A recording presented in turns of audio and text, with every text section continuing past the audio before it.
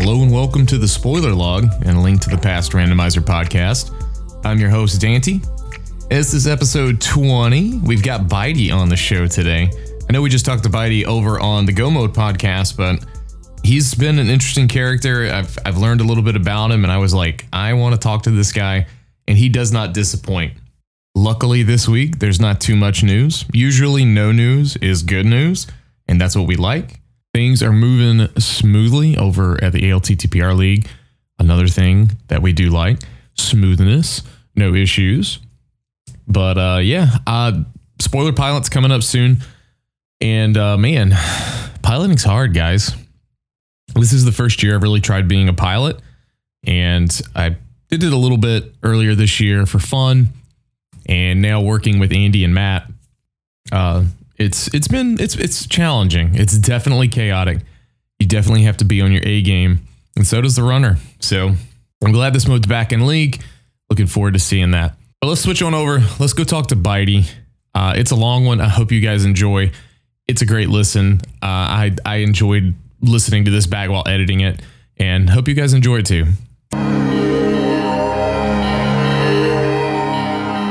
Today we have Bydey again, and I felt like we needed to talk to Bydey a little more than we did on Go Mode. So Bydey, how's it going? Good. I'm glad to be here again. Really excited to be on a different part of the show this time.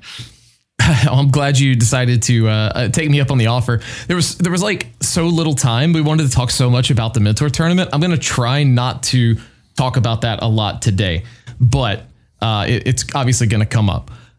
But there's so much about you that I've heard and kind of got pieces of from our convos when setting up, and for GMP recording, I figured I want to get to know Bydey a little better. So I'm really glad you, like I said, I'm really thankful that you took me up on the invitation. Sure. Yeah, no problem.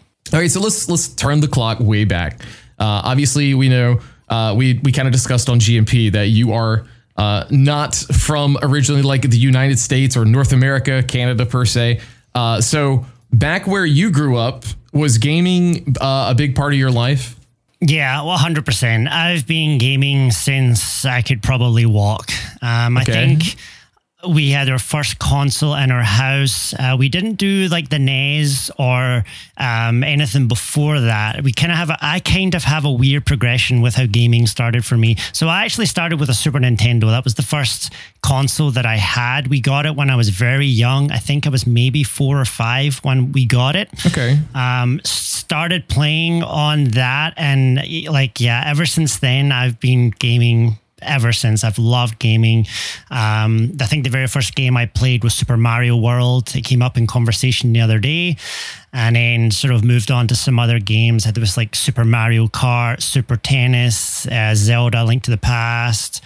And then after that, it was just a whole host of games. I actually have a collection of around 40 games that I still own just now, and the original PAL console.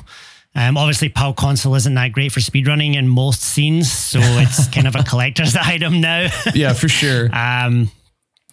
And then from then, basically, I moved on to, funnily enough, we went from that back to the Commodore 64, and then I got a Spectrum 128 as well. So I kind of went SNES back the way, Spectrum 128 and Commodore 64, and then kind of after like a few years, kind of started going forward. I was a PlayStation guy for a while, did PlayStation 1 and 2 and 3, and then finally switched over to Xbox One after that. And kind of got into, Call of Duty and Battlefield and kind of all those kind of generic games that I think we all sort of played at one time. Sure. Battlefield, that sort of stuff. So, and then, sort of continued on that path. And funnily enough, when I tell people this, they actually can't believe it, but I didn't game for about 5 or 6 years. I took 5 or 6 years off from gaming, didn't play at all. I went traveling when I was about 18, just on my 18th birthday or so. I just basically had saved up and I went off and left my home. Mm-hmm. I traveled for about 4 years. I went all over the world, went to Australia for 2 years. I lived in New Zealand for a while. I went to Asia for a while. Kind of went all over the shot. And then came back home, and then I finally met my wife now when I was traveling on the second spurt of traveling, and then moved to Canada where I live now. Okay. And that's how I ended up in Canada was through meeting my wife. But all through that period of my life, I didn't game at all, didn't touch anything, and then finally, about 5 or 6 years later, the urge came back to start gaming again. And I got myself an Xbox One and sort of slowly kind of got back into it. And then from them, I had another short break, and then I realized that I really wanted to get into doing some gaming again. And I knew I kind of really loved the concept of speedrunning. I had never done speedrunning before, didn't really know too much about it. But the first kind of speedruns, funnily enough, that I watched was actually GoldenEye. I watched a lot of GoldenEye speedruns. Carl Jobs' content, he was putting out lots of content of like these crazy people doing and GoldenEye was one of my favorite games. And I'm like, wow, this is amazing. Like, I'm just like, people are like flying through these levels. I'm like, this looks awesome. And I knew instantly that I wanted to get into it. I was like, I want to get into this. I didn't know anything about. I didn't even know that Twitch was a thing. Like literally, okay. I thought it was all YouTube. I did not know Twitch existed. I swear. And I was like, got into like YouTube videos and OBS, and still at that point, I really didn't know that Twitch was a thing. And I did a few runs, funnily enough, on Super Mario Kart. That was my first speed run. I speedrun Super Mario Kart for about 2 or 3 months doing the individual level stuff, and it was all on a site and OBS and YouTube and stuff like that. And then I finally moved on to Zelda: A Link to the Past, which is now my main speedrun. And that's when I found out about Twitch.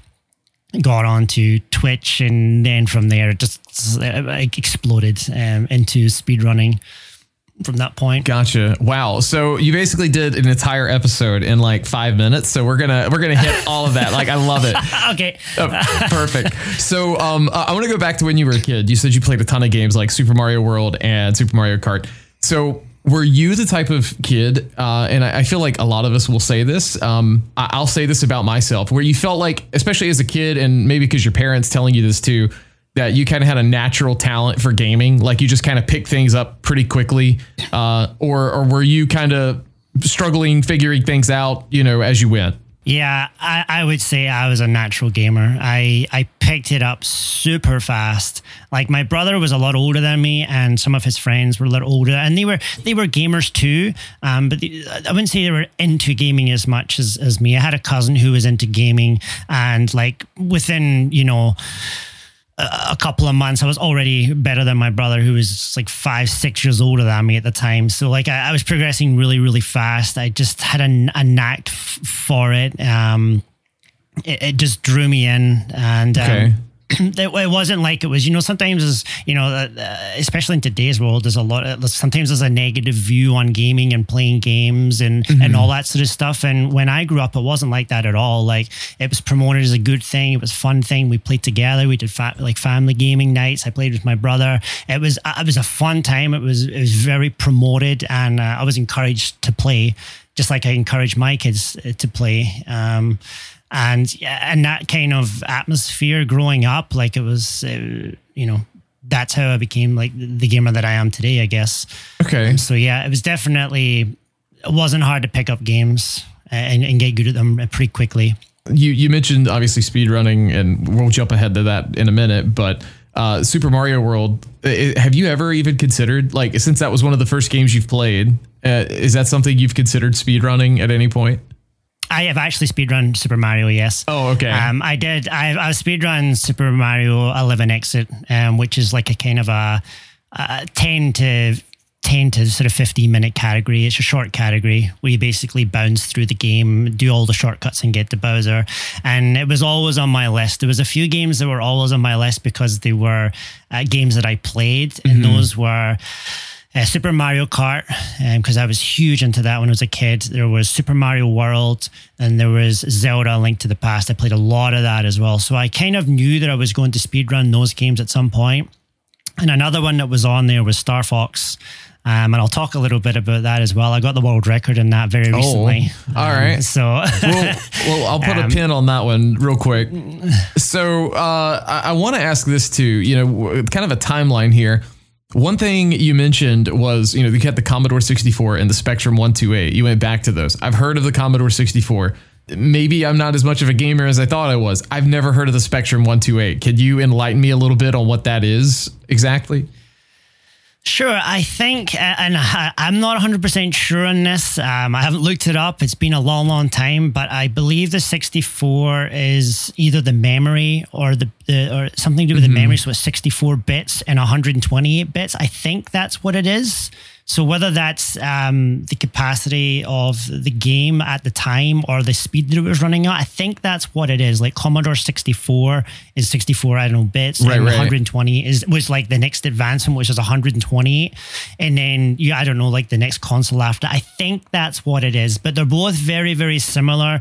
I think they have like a tape and you load it up and you get this screen that if you have epilepsy, you do not want to ever watch it. It is the most toxic screen you have ever seen in your life. Every color under the screen, it flashes for about 5 minutes straight. I am not joking. If you go on YouTube and see it, it is actually the worst loading screen you've ever. It makes this horrendous noise like an old dial-up modem. It is brutal. But it had kind of some of these the games that I remember playing on it was Dizzy, and it's not a popular game, but it was like one of the big games back then that we were all playing was Dizzy's. There's Dizzy's Adventures. It kind of reminds me a little bit about Kirby, but we're talking like real basic, like Stickman. If Kirby was Stickman, that's what Dizzy was. Okay. Kind of adventure game. You go and get items and you use them to kind of get places. I haven't played it or gone back to it, but that's what I remember playing. Paperboy was another one. I think you may have heard of that kind of game. That was originally on those consoles. Commodore 64, I believe that started on. Where you run around, you throw the papers left and right, and it whacks people on the street and stuff like that. That was Commodore 64. I played Paperboy 2 on the SNES as a kid, like a lot. Yep. To this day, I have never actually, maybe I should do this afterwards, but I have not looked up how you beat the game. Like I have no idea. I don't even know what's the point in it, to be honest.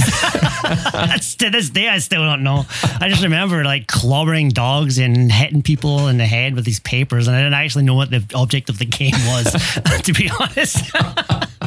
That's fantastic. It sounds about how my childhood experience with Paperboy 2 was. It was just kind of what can we hit? What can we destroy? You find something new, you and your friend freak out. Like the original GTA of our time. Yeah. It's like a very kid-friendly version. Oh, man. So PlayStation 1 and 2. Any big games that really stuck out for you over there? Or was Sony kind of or was this when you kind of got into just the major casual gaming side? There was definitely some big games. Crash Bandicoot was huge for me, and Spyro are the two names that really, really stick out from the PlayStation series. They were the first kind of that kind of game that I played, that kind of, 3D concept game where you go around and you collect items and kind of an open world concept. Like those games to me are some of the most nostalgic games I play. I bought the new trilogy of both of them and I've replayed them, and I've got my kids into them now and they love it. Oh, yeah. So those two trilogies are absolutely fantastic. And there's one more game from the Super Nintendo that I have to mention. Okay. Because it's one of the only RPGs I've ever played. I'm not an RPG guy. I didn't know what Final Fantasy was till very recently. I know it's very embarrassing, but someone was talking about Final Fantasy and I actually didn't know what it was until very recently. So that gives you any idea of where I'm at with the gaming. But there's a game called Legend of Dragoon. Okay. And I've heard of that. It was for the PlayStation 1. It was one of the only games I've ever known that has 4 discs. I think Final Fantasy has another 4 discs now that I've looked it up. But Legend of Dragoon was a 4-disc game. and it's like an RPG, and it's absolutely amazing. It's a fantastic game.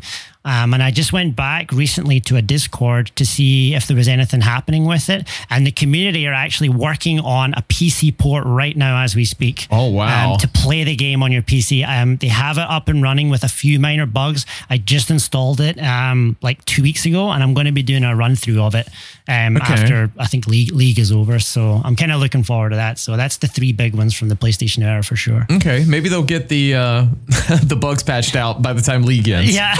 I think you can complete the game. There's no kind of major bugs, but you can basically go through the whole game as long as you don't do anything kind of crazy. You're trying to glitch it out or anything. But so, Legend of Dragoon, tell me what about that was so like what made it stick out for you? Was it story, characters, something completely unrelated? So I'd never played a turn-based game. Like, you know, where you take a turn and you do, you know, like you attack or you have magic and you have defense. And so that kind of new concept was new for me. I have my best friend at the time, Ben, who was mad into it. He said, I've got this game. You got to try it. Like it was whatever I was playing, he was playing. And he's like, I just got this game. I'm coming over. Like, we're going to play it. And so I was like, oh, whatever, sure. He came over and he brought this game. And the thing that I liked about it the most, I'd seen sort of a couple of turn-based games back in those days, and they were very much just you push the button and you attack or you defend, right? This game actually has inputs that you have to do to make your attacks work. So sometimes like your character has a move called the super spin or whatever it is. And then there's actually like a dialogue, and then you have to time button presses. So you have to time an X and an X and a circle and a square. And if you time them all correctly, you do extra moves and you do more damage to the opponents.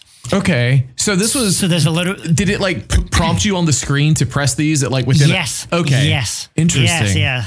All right. And it was it was a box, and if you didn't hit it at the right time, then you didn't get the move, and you only did, say, the 2 parts of your move, and you did a crappy amount of damage. So you had to get used to doing these moves at different times to get the move to work. And sometimes the opponent could actually counter you, and if he countered you, you had to push a different button and time it to then recounter him and get the full damage off. So it was like a game that had, you know, that kind of turn-based stuff, but it was very engaging at the same time. It's not just to sit back and push buttons. Like you had to focus the whole time on every fight.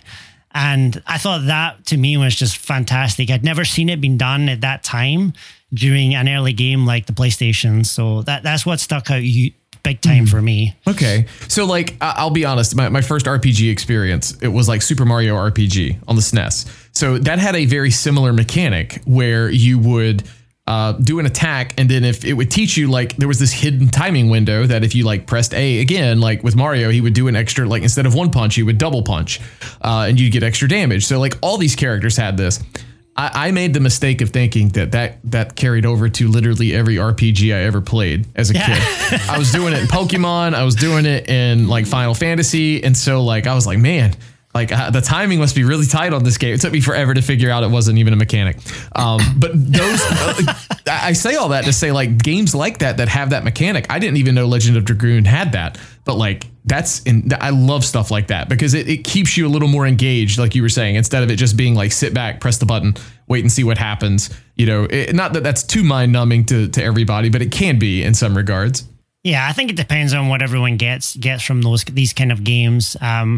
I was never much for these sort of... the only other turn-based game that I played was Pokemon quite a bit later. I had Blue and Red, and I actually was quite a bit of a Pokemon geek. And I did get all 151 Pokemon with the Blue and Red transferring Pokemon to and from the Game Boys. And I actually had a blue cartridge with 151 on it at one point. Wow. So I went through that whole era of Pokemon myself. So that was the only other turn-based game that I played, and the only other RPG that kind of sticks. I think it's an RPG anyway. Secret of Mana. I believe that counts as it's not like a turn-based one. Right. It's kind of it's an open. I don't know. Sometimes there's different acronyms. I never remember the different acronyms, but it was kind of that adventure role-playing game, and like that was another game that stuck out for me huge at the time. Secret of Mana. It was a fantastic game. I think, in my opinion, it's the best soundtrack of all time, Secret of Mana. I've heard of it, and I've seen some playing of it, and I've always enjoyed listening to the music. I thought it was good. So I'll agree with you there that it probably has one of the best soundtracks in my opinion, because I remember the music always being really catchy. And the speedrun for that is actually insane. The main category of that, they take two controllers and they turn them against each other and they tape them together, and they play the front and the back with the back of their hands and the front with the top of their hands, and that's how they speedrun the game. Wow. Yeah, and that's the main category. That's not like a side category. This is the main category of Secret of Mana. People complain about hovering. Holy cow. Imagine having to tape two controllers together. Oh, that's amazing. So you mentioned Spyro, Crash. Did they carry over PS2 and PS3? I know there were like some versions of those games on the PS2 and the PS3, but I know the Crash ones kind of like weren't that great until they did the remaster trilogy. So were there any games on PS2 besides like Crash and Spyro that stuck out? You know what? I don't have much memory of the PS2. I think the PS2 was backwards compatible with PS1, I think. It was. So it was like a natural progression.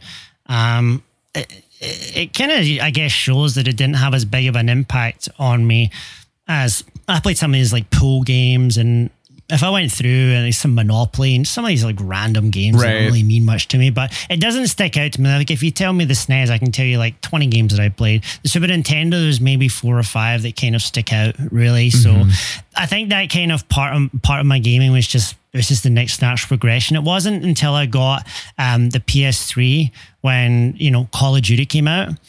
Call of Duty Modern Warfare 4, I believe that was the PS3, if I remember, when it came out. Yeah, I believe That's when I started getting back into like gaming big time, was during that phase. Like I played a lot of Call of Duty Modern Warfare 4.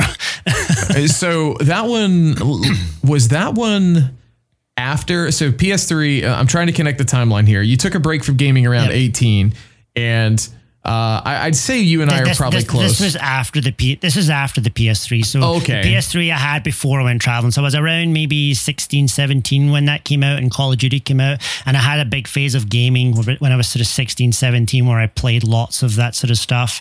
And then that's when I took my break, was after that. Okay. So if you're willing to share, what made you decide you wanted to stop gaming for a bit, see the world, travel, leave home? Like what sparked that? I was 18, or when I just turned, but around about my 18th birthday, my family were going through some rough times, unfortunately, and it wasn't really a good time in my life. I just finished school, my exams were done, and I had a job at the time, but it wasn't anything majorly serious. And it's something that I wanted to do. I wanted to get away. I wanted to find myself. I didn't want to go to college. University wasn't for me. That just wasn't part of my plan. And I had some money saved up, and I wanted to go away. Initially, I thought Paris and France. That was my original plan, but there was a lot of kind of tourists pushing, organizations pushing the Australia thing back in those days. And there were some smoking hot deals that I got. I got this, I don't even know if you can get these kind of deals anymore, but when I got a plane ticket, I got a 1-year return plane ticket, it was called. So you buy a ticket and you go, and you can use that ticket to come home anytime within a year. Wow. That's pretty incredible. It's insane. So then I was able to get like a 1-year work visa. I had my flight home, and basically it was covered. So no matter what happened when I got there, it didn't really matter, because I always had that, thing that was I didn't know what it was going to be. Was I going to go out there for a month, 2? I was thinking 3 months. And then I ended up staying there for 2.5 years over in Australia. Wow, that's pretty incredible. So, what about in Australia, New Zealand area? What stuck out to you there? What left an impact on you from seeing there? I've never been there, and I'm sure that the majority of like people who listen to this probably haven't either. Only maybe a couple. So this will be all new for me.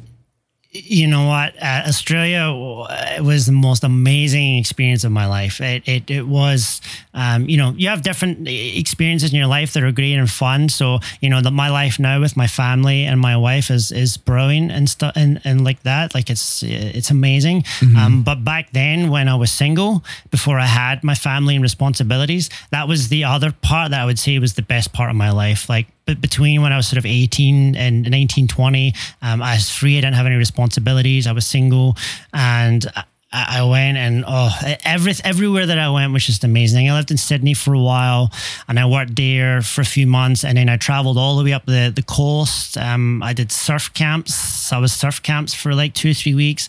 I went on a sailing voyage for like 3 weeks. Okay. And then I went up and I worked on a banana farm, of all things. I worked on a banana farm for 4.5 months. And then after that, I actually flew back down to Sydney, worked there for a while.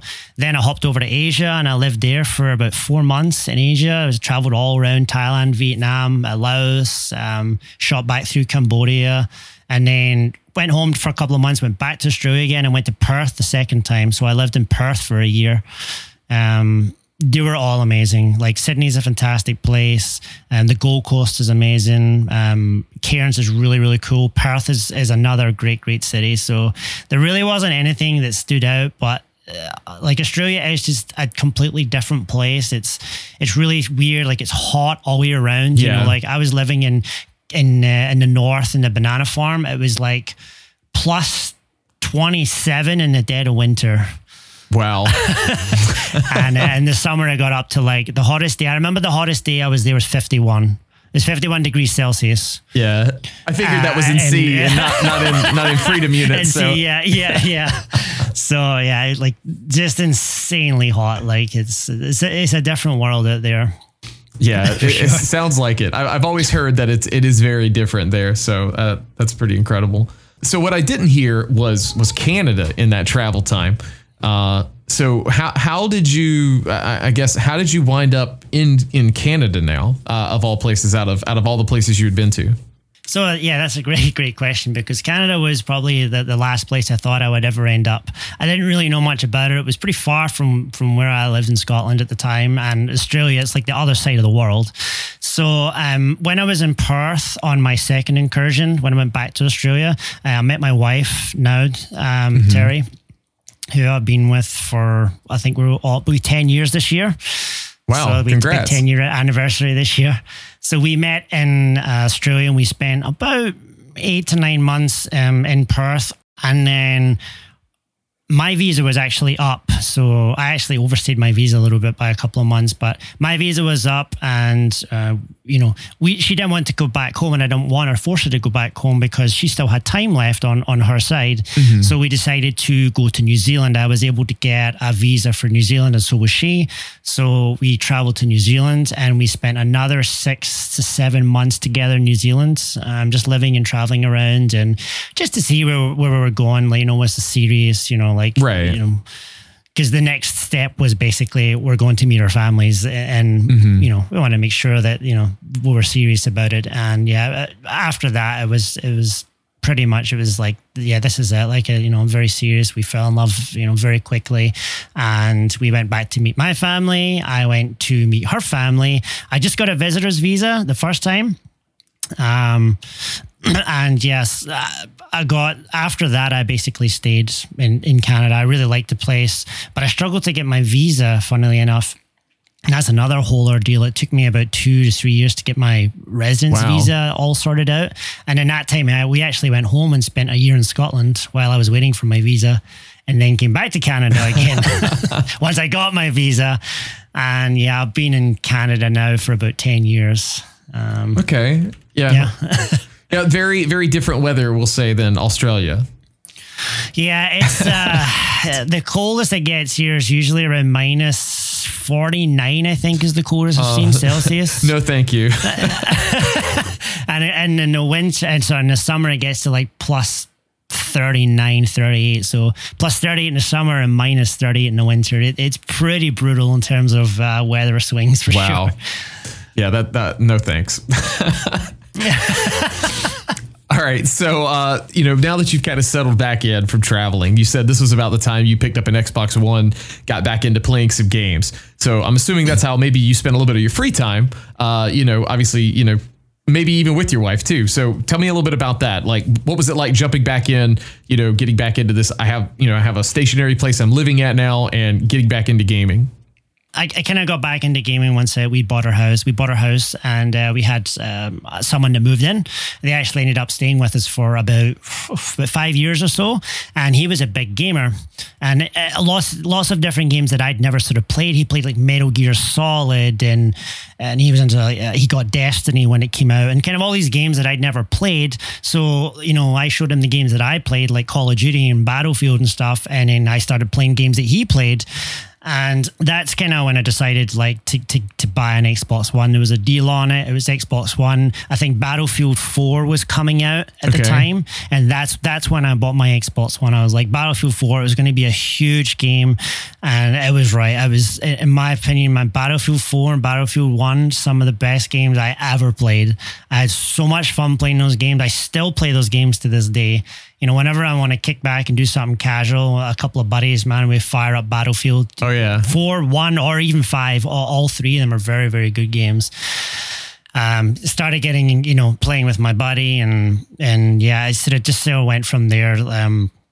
I think we played all the CODs, I think, and sort of all the Battlefields in that generation. And then I played Destiny as well. I actually maxed out a character in Destiny, I think, up until like 2 of the DLCs. And that was a game I never played before either. But I've kind of moved away from that since. But that was a period of maybe 2 or 3 years of doing that when I had my friend staying. And then when after they were sort of gone was when I got into speedrunning, and that's when I really, really got back into gaming and spending a lot of time, in speedrunning and stuff like that. Right. So what hooked you on speedrunning? Do you remember what you saw that you were like, I want to go down this rabbit hole? Or what was it, like a GDQ? You said you didn't know anything about Twitch, so it couldn't have been GDQ, right? Yeah. No, I didn't know anything about GDQ.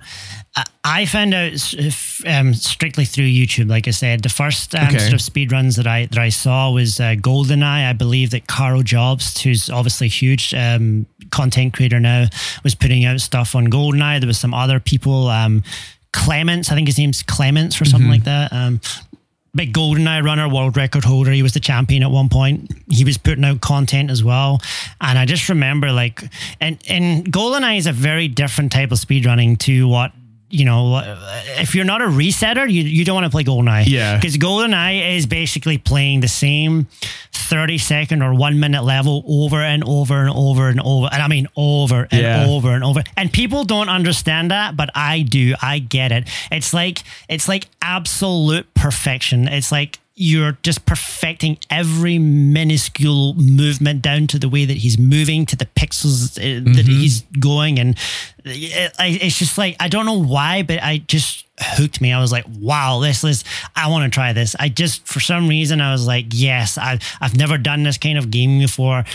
Funnily enough, I remember it took me a little while to remember this, but I actually did 11 exit when I was a teenager, before speedrunning, I believe, was probably even a thing. Okay. Yeah, when I was 11 or 12, I did Super Mario 11 exit. I saw something on YouTube. It was a video. Now, it wasn't going to be anywhere near a good time, but I'm pretty sure I did it sub 15 minutes.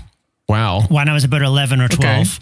And this was just me on a stopwatch, like just stopwatch. There's no recordings or anything like that. It was just like, let's see how good. I think I saw someone did it in, 12 and a half minutes or 12 minutes. I wanted to see how fast I could do it. And it was like 14 and a half minutes. Like my time now is like 11 minutes. So it's not like a great time. Sure. But I do remember sitting there and doing that when I was young. And I didn't do anything like that ever again up until this day when I got into speedrunning.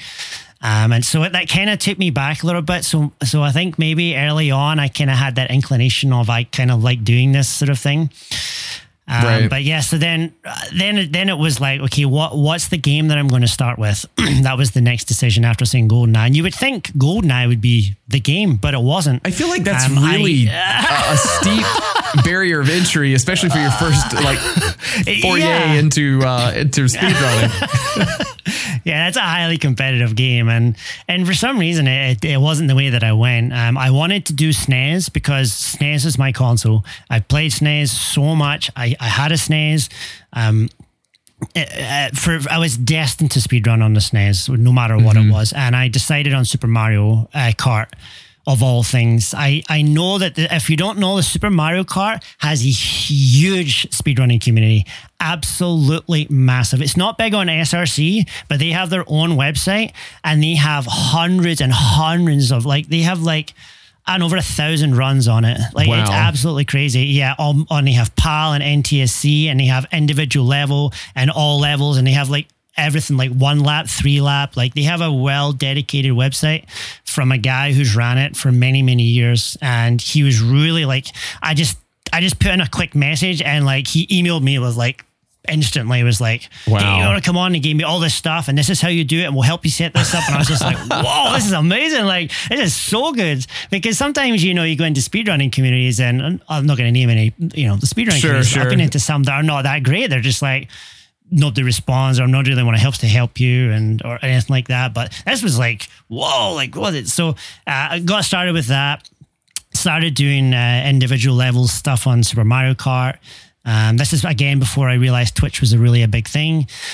Did a bunch of that for about 2 or 3 months. And we're talking I had a camera on my phone. The camera was set up on the TV. I had another phone that was stuck up with my timer on it. And then I had another phone that was recording the timer next to the game. And I had the splits on my phone. I was pushing the phone and it was real retro. And I actually have a couple of my speedruns that are up there. My very first A Link to the Past any % run, which is the 3-minute category. Mm-hmm. If you go and find it, you'll see what it's all about. It's brutal. Oh my gosh. So what year am I looking at here in your life? What year was this that you got into Super Mario Kart?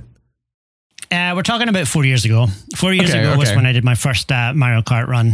I did that for about 3 months, and then I found, as soon as I knew Zelda was a thing, that was happening. Zelda was a huge game in my life. I was it didn't take long for me to start sort of researching what speedrunning was about, and I quickly found Zelda: A Link to the Past. I saw that it was a fairly big community, had, a lot of runs, and then I sort of got onto Discord. I was already on Discord at that point, got onto there, and then that was basically the next thing was getting onto to there. And for some reason I was so I wanted to get a world record in something that I don't know why that meant so much to me, but I didn't care if it was a crappy category extension that nobody ran, if there was only a few runs on it. But my goal when I got into Zelda was I want to find a category and I want to be the best at it. And that was it. And I wanted it to be something short. So the very first run that I did was actually Zelda, the GBA version. There's a true any % run. I think there's maybe 12 or 13 runs on it. And I was going to play that game until I got the world record.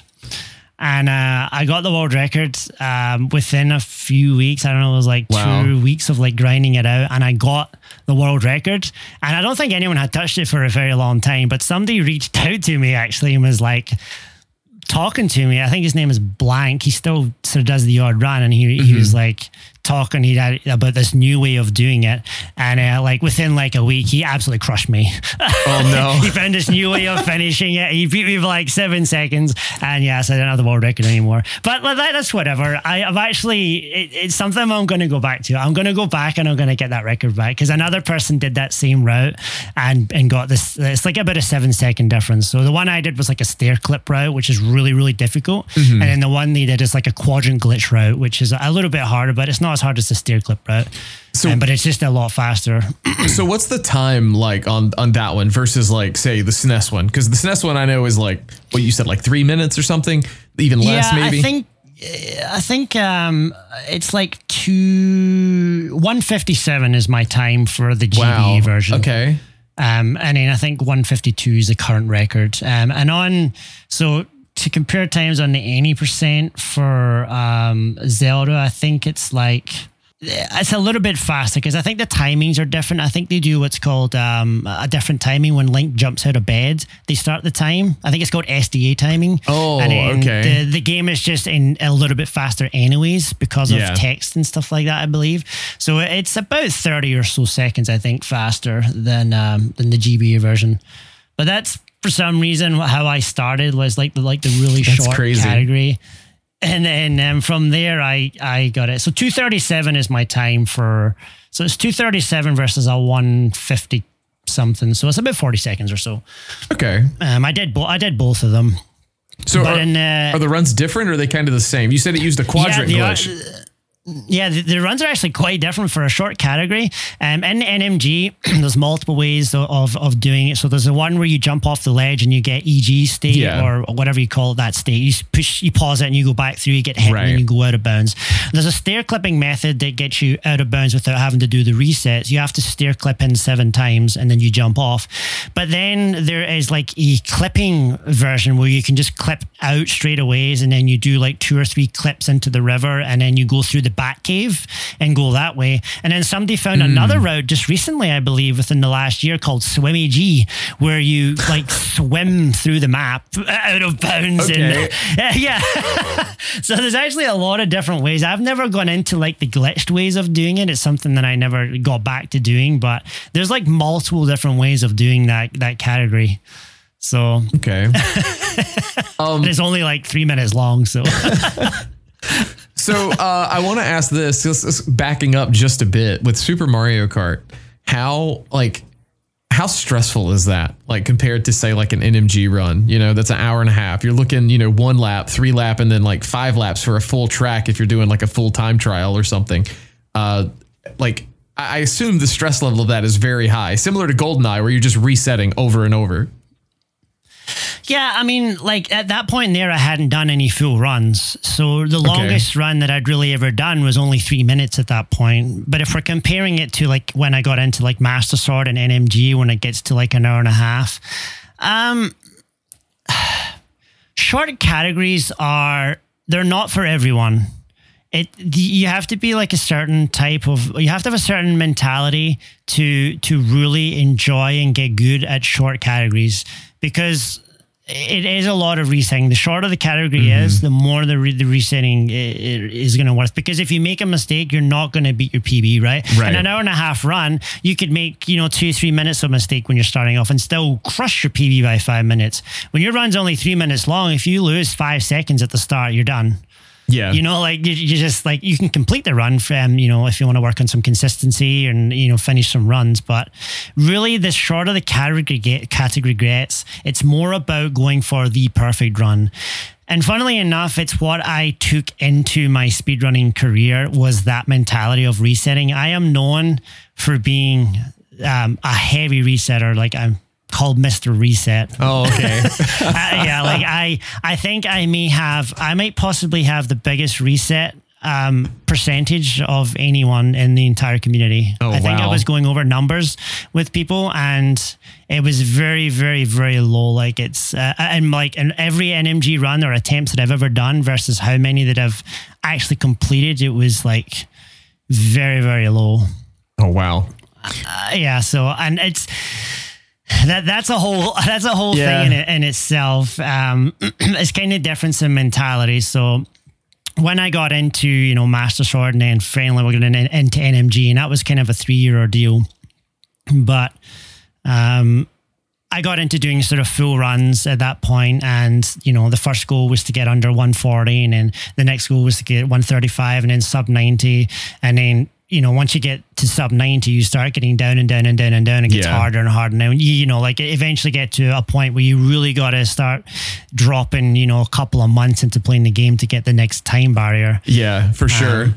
So I kind of took a lot of that reset mentality. And when I first started off and I didn't really understand like the full run in itself, I probably should have maybe finished a few more runs out than I was, because I was called a light world hero. I had probably one of the best light worlds in the entire community, and I had probably one of the worst dark worlds you've ever seen in existence. That's fantastic. Like horrible, and I had to really over the years work at getting better at the dark world. All my time save was always usually near the end of the game.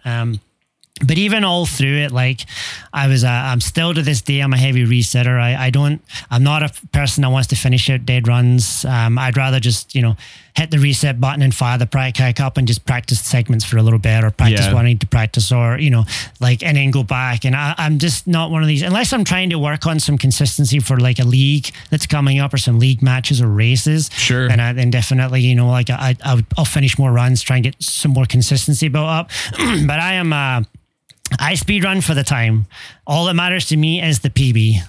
Oh, yeah. It's not the for end goal. Not everyone's. The end goal for me is the time. I want to see the lowest time possible, and for me, if I'm not going to beat that end goal, then I'm not interested in doing that run. And I actually use a kind of a rough counter on my live split. I have targets, and that's another thing I do, maybe different than some other people. So people usually run against their last run that they do. Sure. As soon as I'm done a run, I scrap my times, and I redo my times and make them match my current PB.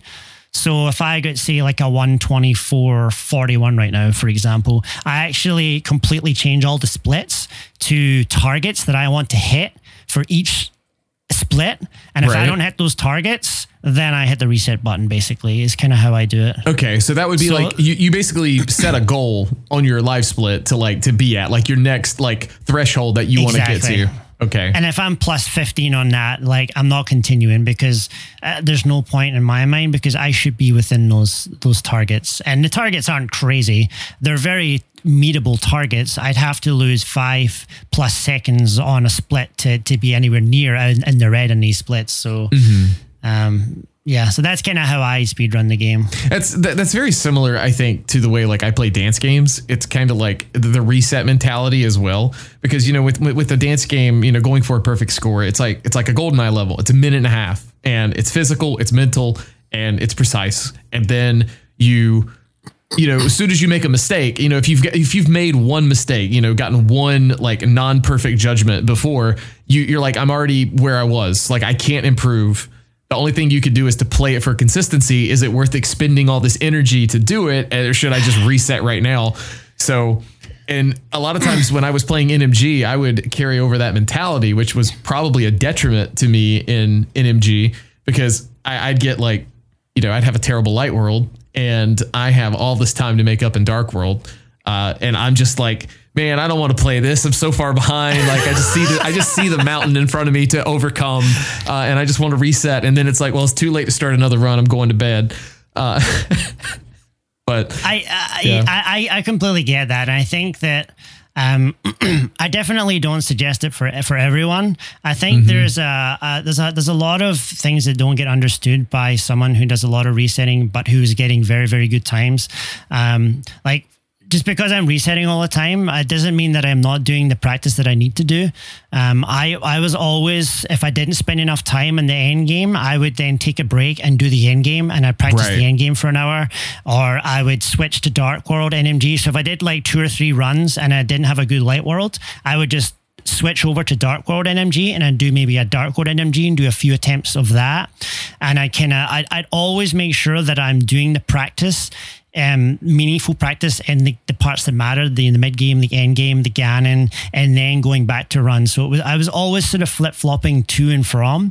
But if you're someone who is just hasn't practiced the end game and you're only doing runs and you're resetting, like I would say, no, don't. You need to finish more runs, because you're not practicing and you're not getting to the end game. So 100%, that shouldn't be your mentality. You should be trying to finish runs.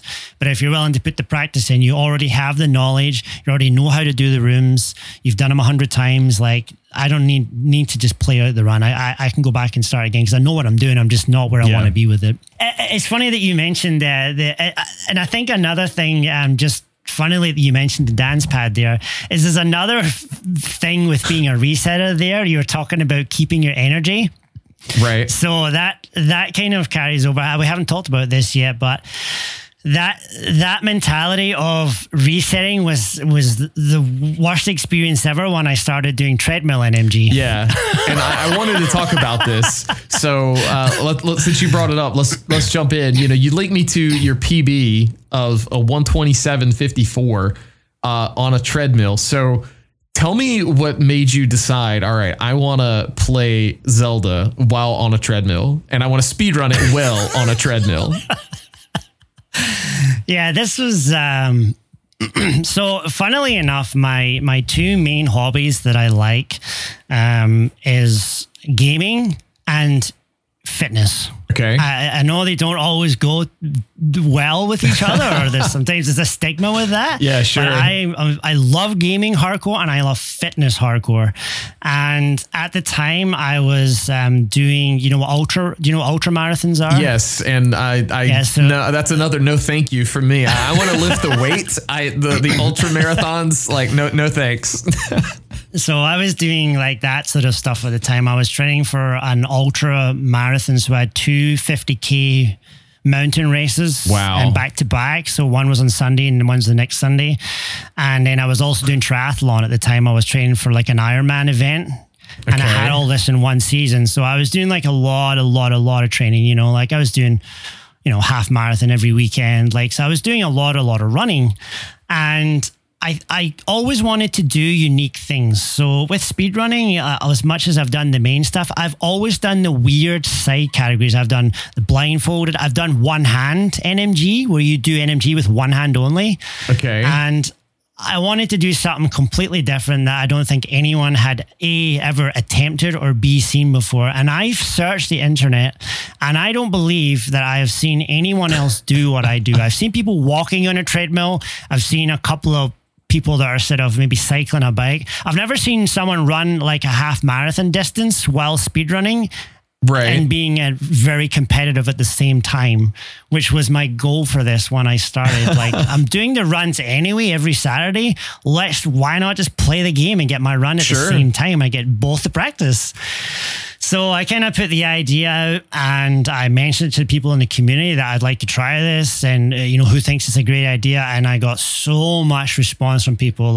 Everyone was like, this is amazing. This is so cool. I want to see this. Let us know when this is happening and blah, blah, blah. So I practiced and it was really, really difficult at first. I had to come up with ways of taping my monitor down because the monitor was shaking on the treadmill. So I had to strap the monitor down and I had to make sure the leads weren't, and I had to constantly wipe the sweat off my face because the sweat was getting in the controller. And there was a lot of weird stuff. And then I had my Twitch off to the side and I was trying to work out a way I could talk to people as well without having a mic in my face. And there was a whole bunch of a couple 2 or 3 weeks of trial and error.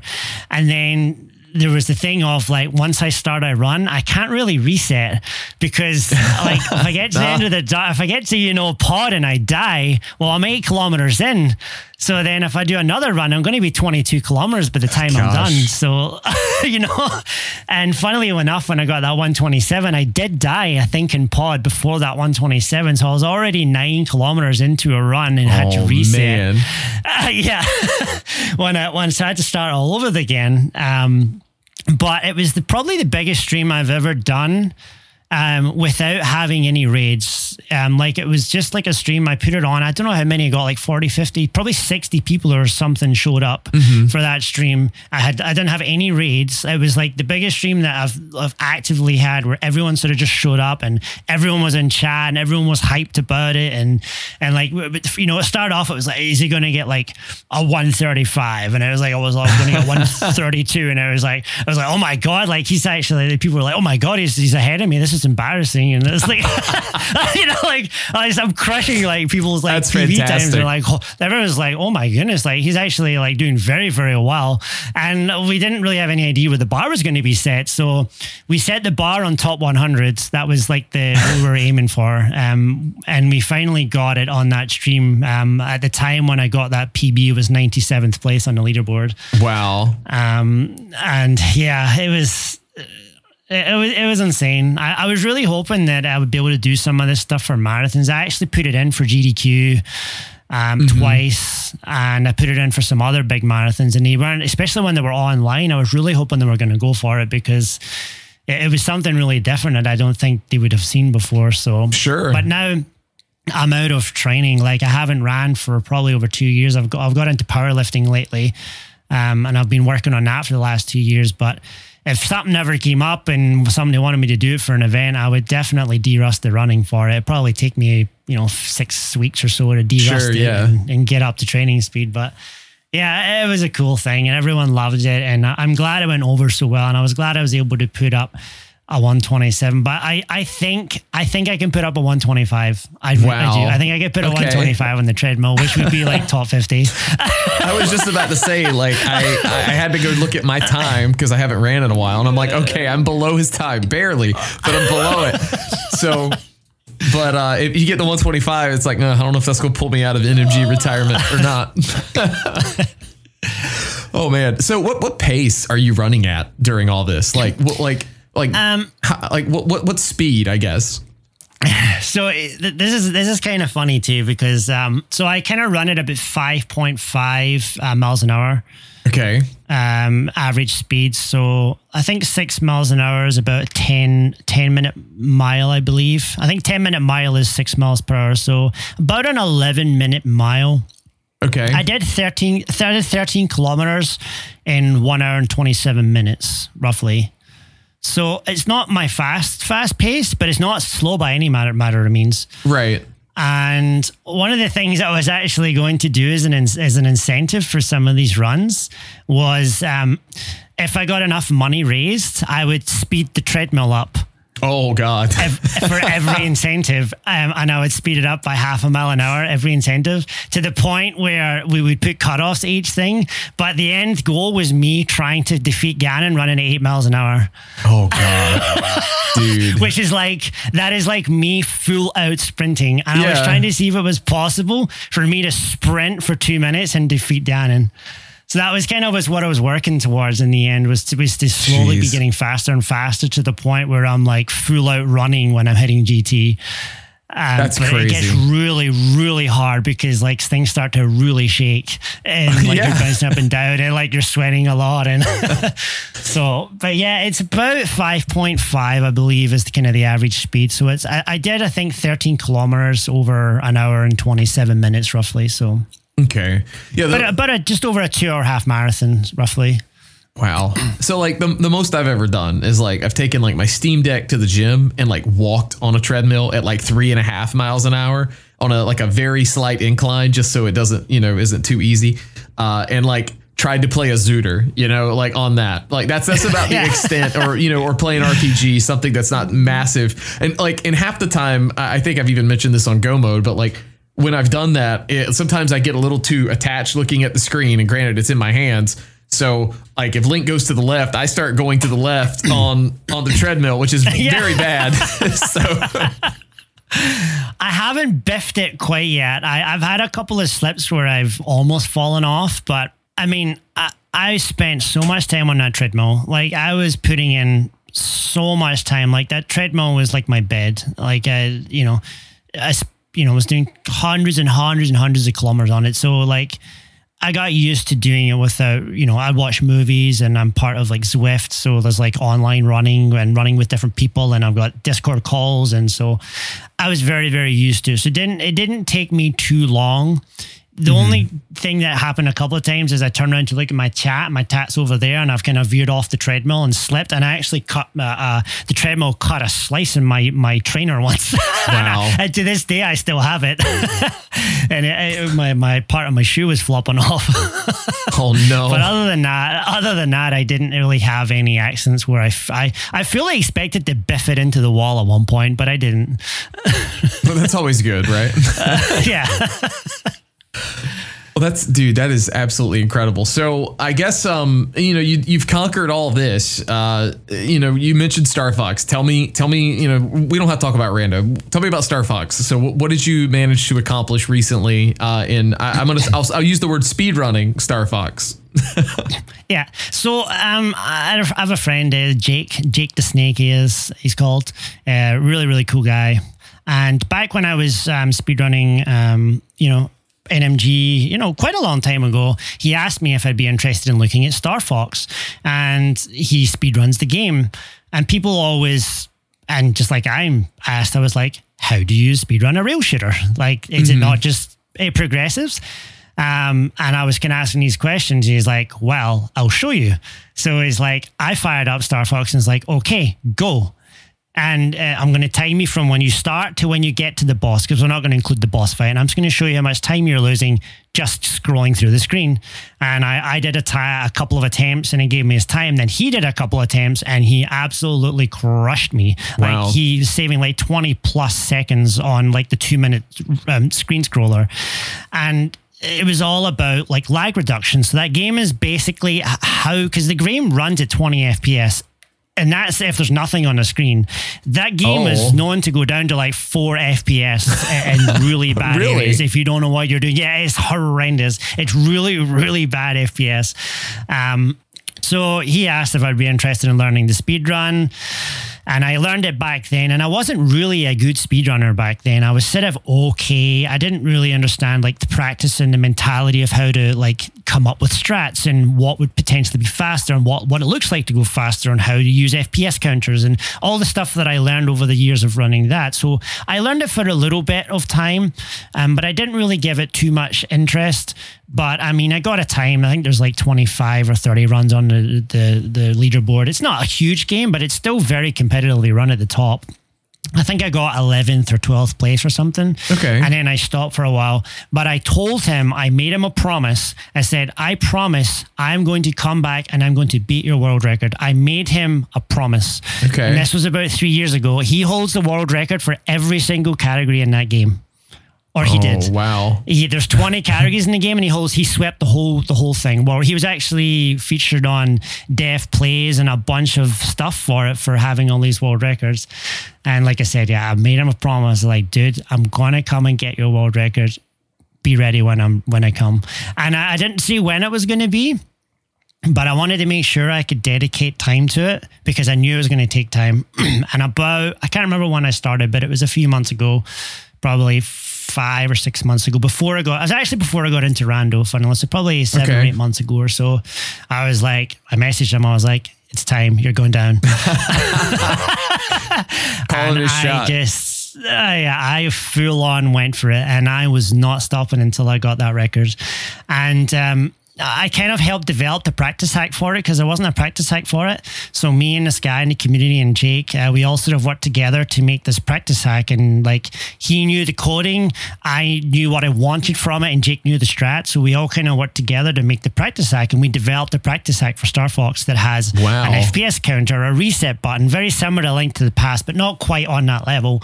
And it was just a way that I could time things because Jake had basically just played the game over and over again and basically was sort of going roughly based on his splits, how fast he was going. And there was loads of things that he wasn't 100% sure whether they were faster or not and didn't really have any way to sort of time it. And he's extremely knowledgeable about the game. And I wanted to just sort of come at it with some of my own stuff. I wanted to test, is this faster? So I kind of came in and developed a few different strats, but for the main part, it was sort of copying him, and I got better and better, and I slowly, went up 10th and 5th, and then like I got to 3rd, and then I got to 2nd, and then we started doing like beat the world record attempts because he started playing again, and he's like, oh crap, he's getting close. I better try and beat my world record because he's gonna beat it. He realized that I was getting close, so we actually started streaming attempts against each other. We'd get in voice calls, and we'd race each other for 3 or 4 hours. That's awesome. To see if we could to beat the time, and I eventually beat the world record after probably another 2 or 3 weeks of trying. I finally got it. So what's the category exactly for this? The category that I beat him was level 1 warps, which is like the biggest category in the game. So it's level 1. And if you remember Star Fox, you go through level 1, which is Corneria, then you get to the asteroid level and there's a warp, and you warp from the asteroid level through the black hole, and then you basically go up and you finish the game. And you do 2 more levels. And it's about 12 minutes long, the category. And the funny thing is, I got the world record in the level 1 warps, and I went on to another category, which was I think it's level 1 warps 100%, which is a slightly different category, but it's a little bit slower. But I went to try and get that world record, and I got that world record and beat my level 1 warps world record at the same time. So I got 2 world records in one run. That's pretty sick. It was pretty sick at the time. It was like, at the time I was just so pumped. It was like super insane. And like, he was like so pumped because like he like wanted someone to come and beat him to like inspire him to play, because he'd held the world records for so many years and no one had really touched him. So yeah, like he was like wanted me to get it so much, and he's got pretty busy lately, so he hasn't been playing. So I still have them for the time being, but I know that he's going to come back and get them again, because that's just who he is. So I'm just waiting for those times to come up, and I'm going to have to try again. But yeah. It's so awesome when there's people who like inspire each other to try and get better at like this niche hobby. Like a lot of times people talk about like, well, I'm the best at this, or I'm the best at that. But it's kind of like sometimes that friendly ribbing back and forth and say, I'm gonna beat you. Like it inspires you. Like him wanting you to come beat that record. Like I'm assuming drove you, and you put in meaningful practice. You use that term with A Link to the Past. Because I'm assuming I had no idea that there was even a way to lag reduce Star Fox. Yeah, it's. I love how you say that, because different communities have different ideas on this. There's people that think that trying to beat other people is not really a healthy thing, or like it's not like the idea of speedrunning. Speedrunning is about trying to be better than yourself and improve your own time. And I don't really buy that. Like, there's nothing wrong with wanting to beat someone. Like, the most fun that I've had is when me and someone else are like gunning for this time, and I'm like, oh, I want to get this time. Like, I want to beat this guy. Like, and it's not that I want to crush this guy, or I'm like, I don't want him to do bad. Like, I want them to do well as well. I want us both to do well. It's like it's for me. It's like I'm inspiring people. Like if someone beats me, I want to beat you back. Like I want you to beat me again. It's like for me, it's inspiring. It gives me something to work towards in speedrunning. And some people don't really get that side of it, and I get that too. But I don't think we should try and curb like that kind of mentality in speedrunning, because I think it's awesome as long as it's healthy and you're not, there's nothing bad about it, or you're not like, doing it because you hate someone or anything like that. Sure. I don't want any ill for when I'm watching people speedrun. I don't want them to like lose their run and because it's going to beat mine. I don't want them to run to beat mine. Exactly. I want to beat someone because they're the best. I want to beat them because it's their best time, and I can beat them because I've beat them fair and square. Just like in Rando, like I said, like if you can't hover and you see me, you can't hover and you don't want me to hover, I'm not going to hover. Like if Buddy says to me, you mind not hovering? Of course I will. Like, I want to beat you, like, because I can beat you. Sure. Not because I know how to hover and you don't, or if there was a trick that they said, I don't know how to do that. I'd be like, sure, I'll cut that out my run just so we can have a fair game. Like, that's just how I've always been. And like you talk about like helping one another, like that's something that I'm huge on right now. Like I love coaching people. I don't have, I'm starting to get quite a lot of random experience now, but I have like the execution experience. I've got 4+ years of playing the game weekly, and I mean a lot of time into it. Yeah. And I love coaching people. Like, I love when people come and they say, can you help me do this? I'm like, yes, absolutely. I'd love to help. I love seeing people come through. I've coached them something and I see them do it in a run. I'm like, yes. Yeah, I taught them that, like, oh yeah. Because people did it for me when I went through the ranks. And now that I'm pretty much near the top, there's very few people that can really give me a good, that's like, no offense, but like you have to be a certain level in order to really take me to the next level. You have to have a full understanding of what I'm doing wrong, which I can probably analyze and other people can't analyze, but it helps when it's coming from someone who has been there. They know what it's like to get like a 123, or they know what it's like to get to the next level. And, I see that in Rando a lot. With joining this community, like there's a lot of people that, the execution is kind of all over the place, and people are losing lots and lots and lots of time. And it wouldn't take much just to sort of clean that up. And, And I always say to people, like, I message loads of different people randomly just because I watched the stream. I'm like, hey, you know what? Like, I saw this. If you want to work on it sometime, like, just give me a shout. And almost everyone's like, I'd love to. And I've done so many calls with people over the last month, even, where I've just like done like 3 hours again, and with some people in a Discord the other day, and I did some escape stuff with someone. I did some boss fights with some other people the other day. And right. Like, I just love coaching and teaching. So, I mean, if anyone's listening and they want to practice anything like low percent fights or master sword fights, like just DM me. Like, I'm more than happy to go over stuff with anyone. Yeah. And I think, and like one word or phrase you've used, the meaningful practice. I think a lot of times we'll see this in rando a lot. I see this in speedrunning some, and I honestly see it a lot in dance games. I think dance games, you could probably say I'm like the 123 level, comparing it to NMG. So it's like the meaningful practice. It's not about just playing the song over and over and over. And just, it's like figuring out what are you doing? Like, what are the micro corrections that you can try and mentally make? And it applies to rando. It applies to Star Fox. It applies to NMG, where you want to make the most of your time. And I think your mindset is like, it's really commendable, because it seems like everything you do, these ultra marathons, the Ironmans, good Lord, my boss did an Ironman. I think those are absolutely insane. So props for that. And then, and doing NMG while running, like, I don't know, man, you have to have this like very unique mindset, I think, to tackle all that and to do all of it very well. So if anybody's good at, going to be good at teaching, I would assume it would be you. Like, I guess next mentor tournament, you're probably going to have, people lined up, out the Discord door, so to speak. Like, teach me how to execute right now.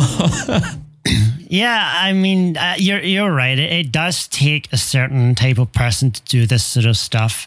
Like, it just does. It's hard to explain, but like, whether it be, a speedrunning goal, or whether it be an Ironman, or whether it be like, there's a certain like mentality that you have to have. Like, you can get to a certain level in, like ALTTP, for example, with just sheer skill and getting better. But then there's a point where you have to have a good mentality or a good vibe with the game, because you don't get from sub 90 to 124 in a month. You just don't. Like, and I know, because we've gone through the statistics of how long it's taken from people to get from, this to this, and I'm on like kind of the higher end of it, where I progressed from 126 to 125 to 124 pretty fast. And we've looked at other top runners in the top 20 and 30 and gone through how long, and some of them, it took them 4, 5, 6 months to get from just 125 to 124. From the time they got the first 125 to get the 124, you're looking at like 3 months minimum. I think I was just over 3 months or something, 3-4 months maybe. Some people are like 6 months, some people might be 7 or 8 months. So like, you have to have like a certain degree of commitment to going through, because there's so many people that get there and they don't make it over the line. Because that's what it's all about for like the next time barrier. Like, everyone talks about the next time barrier, and the lower that you go, it's about committing to it. Like, I'm going to get a 124. And for me, it was like, I'm getting a 124 no matter what. That was it. I was not doing anything else like commitment and hobby wise until I got it. And it wouldn't matter if it took 3, 4, 6, like, that was it. And it's tough. I lost so many runs. I had a 125.07. I had an 05. I had an 02. I had an 01. Oh, I was right at the 01, 2 seconds there. And I lost multiple runs. But yeah, I do believe that I'm a good teacher as well. I've done a lot of coaching, not just in speedrunning, but I've coached basketball, I've coached football, soccer. I've also I coach people at the gym. I'm big into the gym. I actually went to school for personal training. I'm actually coaching someone right now, on some strength training, and I'm coaching people right now in speedrunning and some rando, and I'm kind of always teaching people. I I don't mind, some people, I'm not like tooting my own horn, but I believe I'm a good teacher. I really do. I like teaching people. I get a lot of enjoyment out of it. And everyone that I've taught tells me like they really enjoy like learning from me. So I think it's something that as long as I'm in the scene, I'm going to be doing. Just like I like to learn from others who can teach me, And like I said, that was one of the great things about coming to the randomizer scene was I went from being someone who was teaching all the time to I was a noob and I was the one being taught. And then it was great to be on the other side of it for a change where I could sit back and learn from experienced people. Just soak it all up. Soak it all up. Yeah. It was fantastic to be on the other side of it. So, and that's why I think the mentor tourney is such a great thing. It honestly is fantastic. Like I said, I wouldn't be here playing Rano if it wasn't for that tourney. 100%, without a doubt.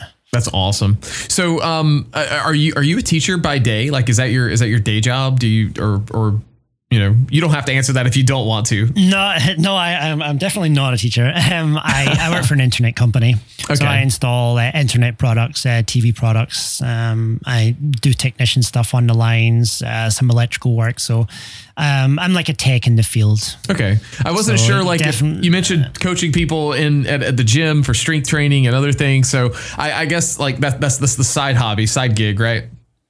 Yeah, that's just, I guess, more of a passion. If I'm knowledgeable about something, I like others to be knowledgeable, as knowledgeable as they can about it. I think there's a lot of, and I mean, the big thing I can see, like, I can use the gym, for example. So, I mean, I've been in and out of gyms my whole life. I went to college for personal training. I've been somewhat in the gym and out of the gym for about 10 to 12 years. And my knowledge is pretty good. I understand a lot about it, like form and technique. And I go into the gym sometimes and I look at people and I'm like, what are you doing, man? Dude, I know the feeling. People don't have a clue. Like, there's like these young kids come in and they're all trying to do like 1 rep maxes with the worst form you've ever seen. And like, I try not to interrupt too much, but like sometimes I just can't help myself. I'm just like, this is not the way to train. Yeah.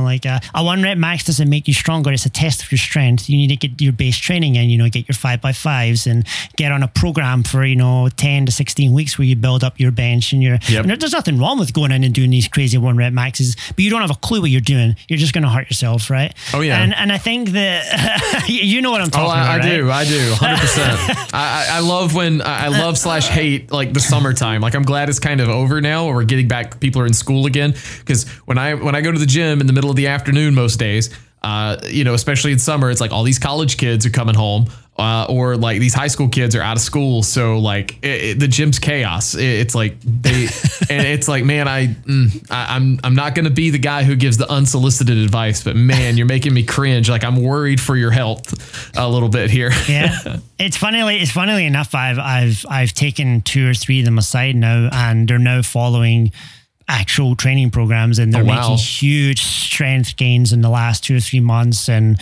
like, I've got a few of them away from that kind of, mentality. The ego lifting. The ego lifting and all that.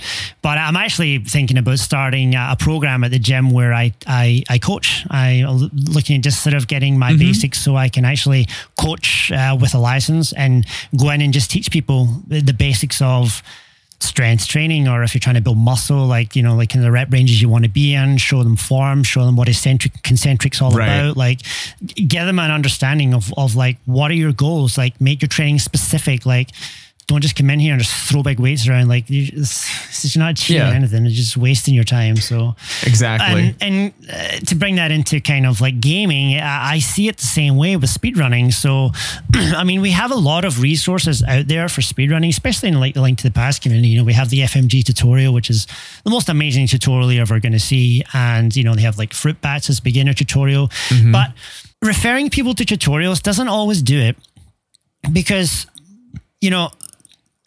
people don't always understand what they're trying to do, even if they're following something that tells them what to do. Yeah. Like people, like you can give someone a tutorial and be like, this is how you do it. And then you watch them in practice. And I've done it. I've given them a complicated room and I'll say, here's this room. I'm going to show you a video and try and copy it. And they're doing it all wrong. And then they're just doing it wrong. And they're doing it even more. And they're not actually understanding it. And I'm like, okay, they don't actually understand like the different parts of this technique.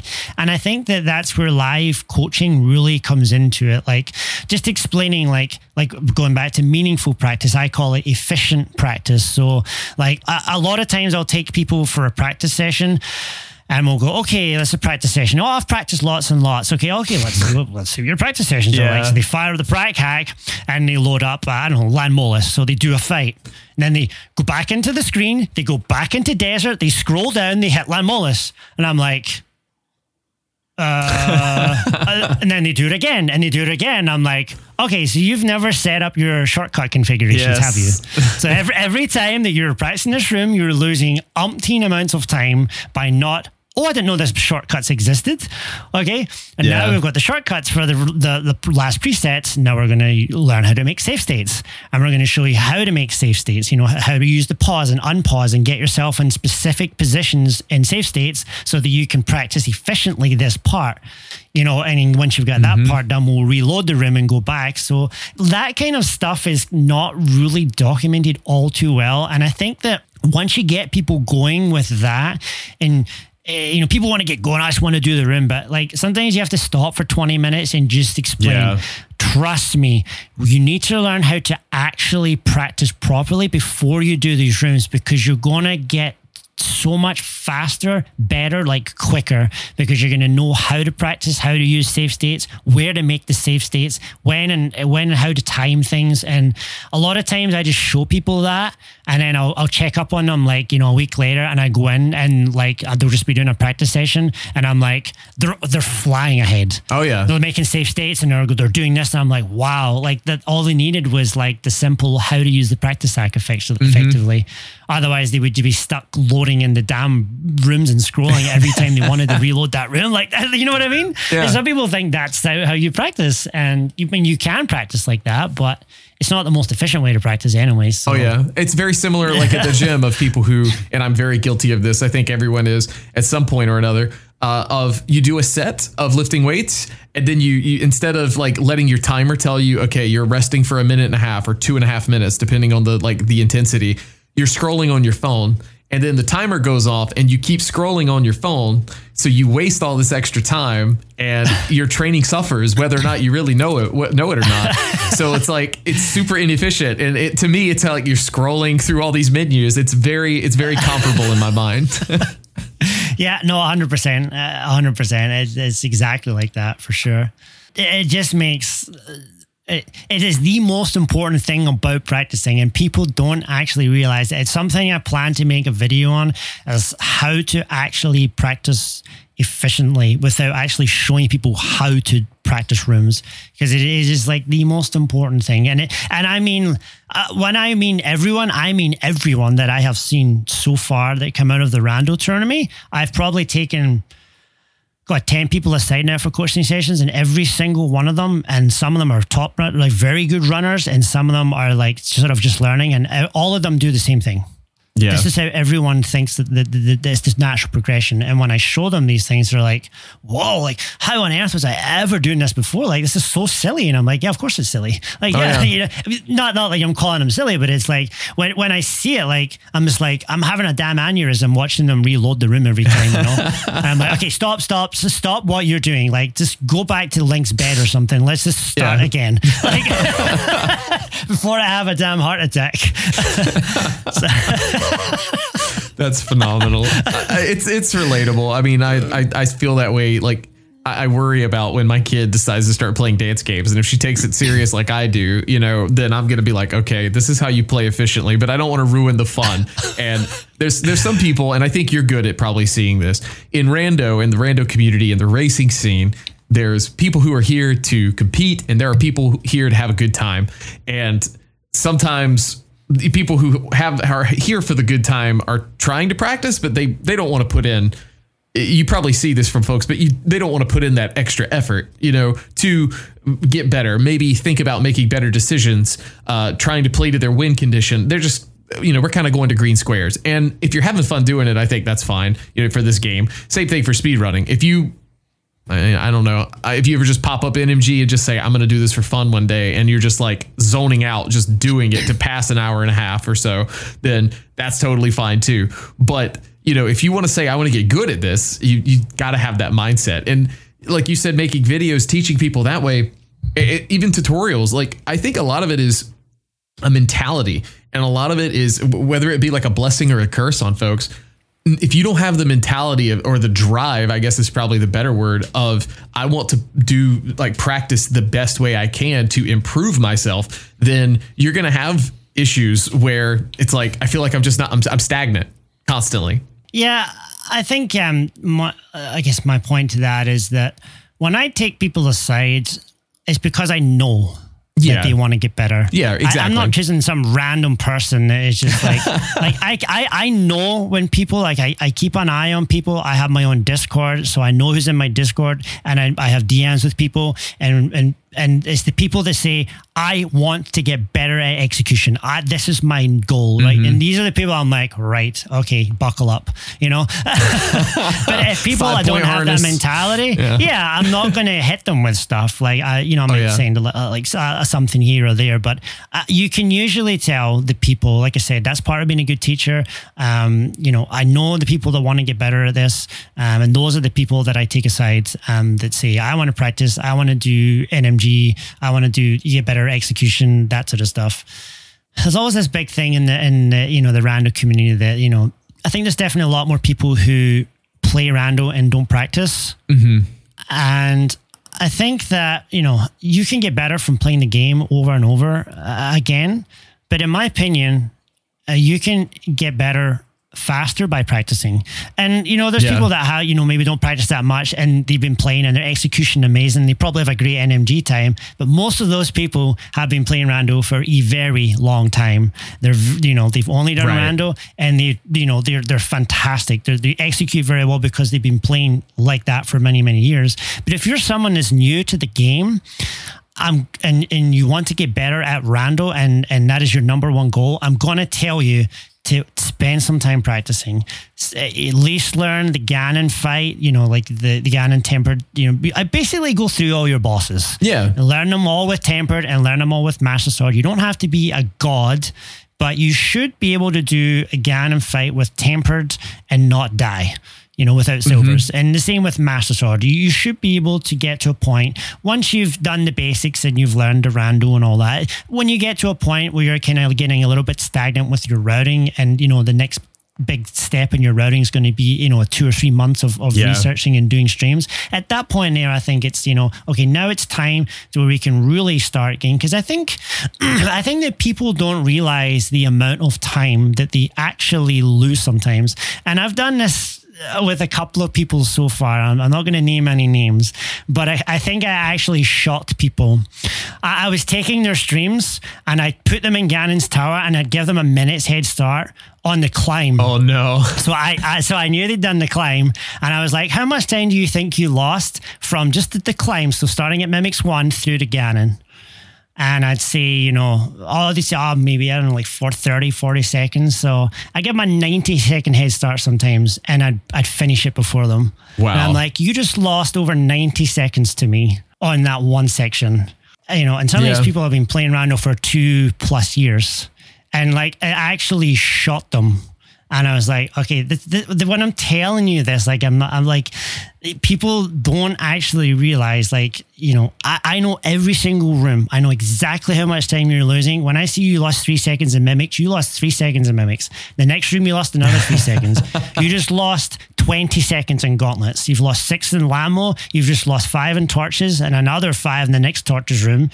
You've just, it just compounds. Like you've got a 4 or 5 cycle Aga 2. You've missed the 1-in-1 in Ganon. Like I can do maths pretty damn quickly in my head and say, okay, you just lost 90 seconds here, or you just lost 60 seconds here. Wow. And so, being able to like just clean up, and you don't have to do lots of things, but sometimes it's just like people are doing a strat that they learned from someone way back, and it's just a slow strat. Like I see people do this strat in Mimics 1 where they hold the wall and they move the mimics all over the place. I'm guilty of that until recently. Like, where does that come from? That's a random strat. What is a random strat? I'm like, what is this strat? I've taken so many people aside and shown them like Joe Mimics, which is a very easy strat, and it saves like a second or a couple of seconds, or it's like really easy. And I'm like, wow, okay. Like, and people are like, okay, this wasn't hard at all. You know, and it's just that people don't know. Yeah. And I mean, I don't like mean to pick on people or anything like that, but like, no, I get kind of like invested. I'm just like watching people. I'm like, what on earth is this? Like, what? Where? What? Like, it's just stuff I've never seen before. Like, they're doing things. I'm like, oh, all right, okay. Yeah. And then I'll time it out and I'll do it myself. And I'm like, whoa, this is really slow. And these are good plays. And I'm like, I'm sorry, dude, you are way better than this. I'm going to take you, and, you know, I'll show them the room. I'll show them a couple of times they do it. And they're like, oh, this is easy. I'll just do this now. And I'm like, yeah, you know, sometimes that's all it takes. Like, it doesn't need to be like a huge 3-hour session. It's just like, here's maybe a couple ideas for this room, or here's like, you know, like, don't use medallions in gauntlets sometimes, because if you have tempered arrows, because you know what I mean? Like, you waste so much time. It does. It wastes an insane amount of time in comparison. If you're like gauntlets 1, 2, 3, 4, and the medallion. I'm just like, what are you doing? It's easy to make up, lose 90 seconds to you if you're doing that. Yeah. I mean, if you've only got fighter sword and you've only got 3 hearts, I understand. But like, you got like 20 hearts and you got tempered and gold and you got silver arrows. Like, we don't need to be using the medallions. Like, for sure. So. All right, so I'm not going to talk about the Mentor tournament because we talked about that in depth on Go Mode. So tell me how rando's been for you. I guess at this point of, past the Mentor tournament. I know you're in the league, but the league has just really got rolling. We're in the middle of week 2 as we're recording this. So how's your experience been so far? Yeah, it's been fantastic. I really enjoy Rando. I never really had an opinion on Rando too much because I didn't really know too much about it. And when I was doing NMG, and I thought at some point I may try it, but I honestly didn't think I would get into it like I have. Like full on, pretty much all I'm doing at the moment is randomizer. It reignited the love in the game for me. Not that I, sometimes when you're doing like speedrunning, it does burn you out, and I get that people, some people just don't understand NMG. They don't want to do it, whatever. That's fair. But when you get into doing like long grinds of like 3 months, when you're trying to get like a time barrier, or sometimes you're spending 3-6 months just playing NMG over and over again. It does get to a point where, it can kind of burn you out sometimes. You need a little bit of a break. And you got the same love that you had for it when, a few months ago. And then all of a sudden you go back to it and you love it again. So speedrunning is kind of like that for me. It's like you go through spurts of playing it, then you take a break and you go back and you take a break. So at the time when I kind of was getting into Rando, I wanted a break from what I was doing. It was just speedrunning pretty hardcore, and got into the Rando, and I basically went off with it. I really love it. It's fun. It's one of the main reasons that I enjoy it is that I can lose and it's not my fault. Yeah. People, so here's the thing that my motto, I guess this is my speedrun, my Rando motto. So you can be salty at your execution, but don't be salty over Rando. That is what I tell myself. If I last locate something, I laugh. Like, yeah, I last located it. Right. I played this seed as worst as possible. I deserve a medal for that, no? Like, but if I die, like, because, or, I make a mistake and I die, and like, sure, I'm going to be salty. Like, I'm like annoyed because that was my fault. I didn't execute well. I know better, or I made a mistake and I died, or whatever it is. Like, I think like being upset about stuff like that is completely fine. It's no different in NMG when you mess around up or you die to a boss. Like, I get a little bit salty. Like so what? Like, it's nothing wrong with showing emotion. It just shows that you care.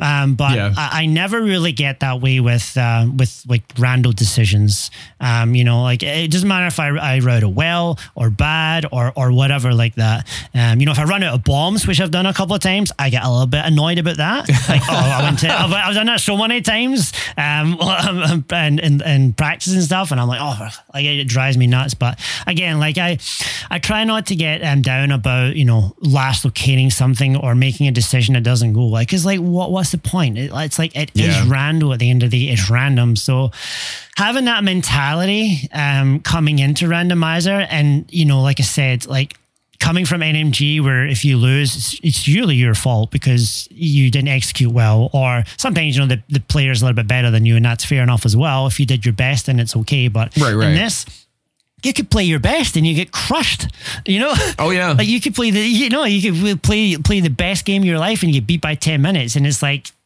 that's rando. And for me, that was like, yeah, a lot of people are, you know, like they might see like the negative sides of that. I actually think it's a positive thing.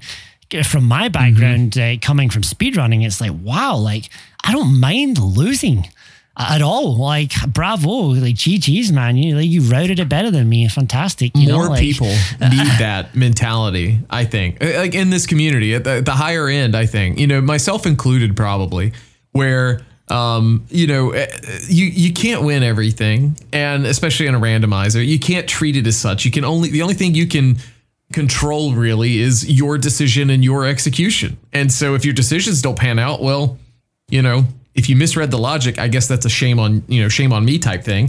But if it was just a 50-50, you know, you can't really, what are you going to just cry to the wind about a 50-50? I mean, I've done it, you know, like yesterday, for instance, I did a practice casual boots, you know, cause I got to play that this week. And I was, you know, I was on it. I was playing well. And then I had the casual boots experience where hour and a half in, I'm looking for an ice rod. I've already been through TR. I've gone through 2 of the 3 pendant dungeons. It's on this crazy trail. It turns out I had to get a book from a pendant dungeon and then do a Bombos tablet all by itself. Like you can't predict that, you know? So, but yeah, I mean, I say that a lot. I say it a lot because, you know, I need to hear it myself, where it's like you can't control everything, so you just kind of have to laugh about it, like you've said. I think even AFG, when he was on this show, talked about, like, you know, if he plays it terrible, he's just gonna laugh about it because he's just enjoying the game. Yeah, 100%. And I hear, like, I've heard sometimes, you know, oh my God, he won because he did left side swamp when we could have did this, and it's like, what, like who cares? Like, that was his decision. Yeah. Like I do funky stuff as well. Like, so, like, you know, how I play rando racing is I actually study my opponent.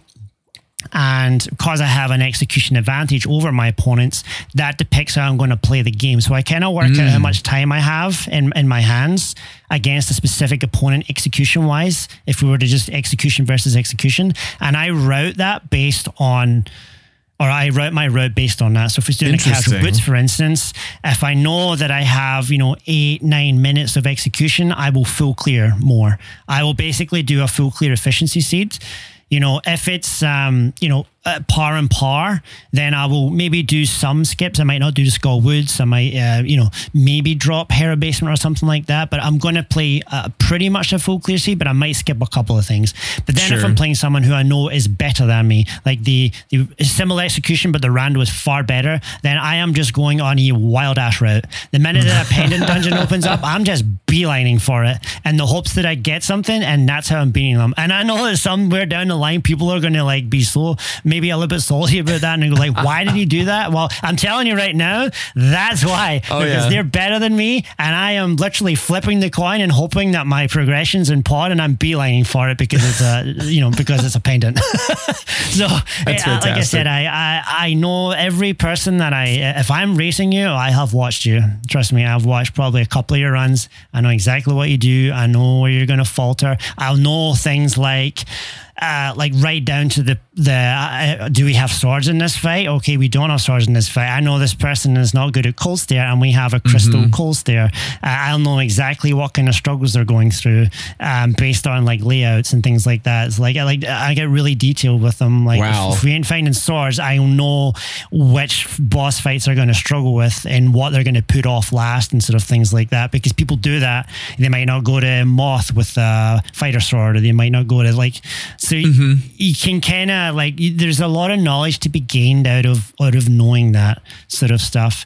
And I also like doing weird routes in races, strictly because in casual boots, you get one or two sort of main lines. And if you follow the main lines, then you know roughly where you're going to be versus your opponent. Because if you study them and you know the route and they do that route the same every time, if you do something a little bit different, you get knowledge on both sides.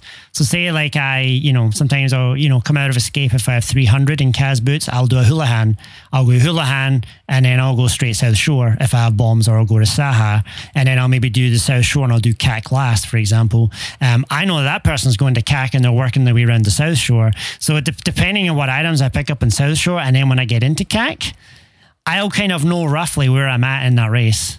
Okay, yeah. You know what I mean? Because I know where I've picked up the items, and I know what they're going to pick up and when they're going to pick it up. If they do like the same route that they usually do, and you kind of know like whether you're ahead or behind based on that, and you can kind of make your decisions on that. Sometimes that works out a lot, and then sometimes you get kicked in the ass by it. But I kind of like having that different, routes or whatever, and just like, do some clowning stuff. I like to do clowny stuff sometimes, or not all the time, but I don't mind like doing weird routes and things, just to give the commentator something to talk about. I don't know. So have you done spoiler yet? Have you done any spoiler? So no, I'll give you a little progression, I guess, of kind of where I've gone with this. So I kind of focused, like I said, on open standard and the casual boots. That was kind of the three that I focused on for mentor training, obviously. I got really, really good at them. Casual boots is my jam. I'm very good at it. And then standard I'm obviously good at as well. And it opens probably, like the third one from the list, because it's, less execution with the boots and stuff.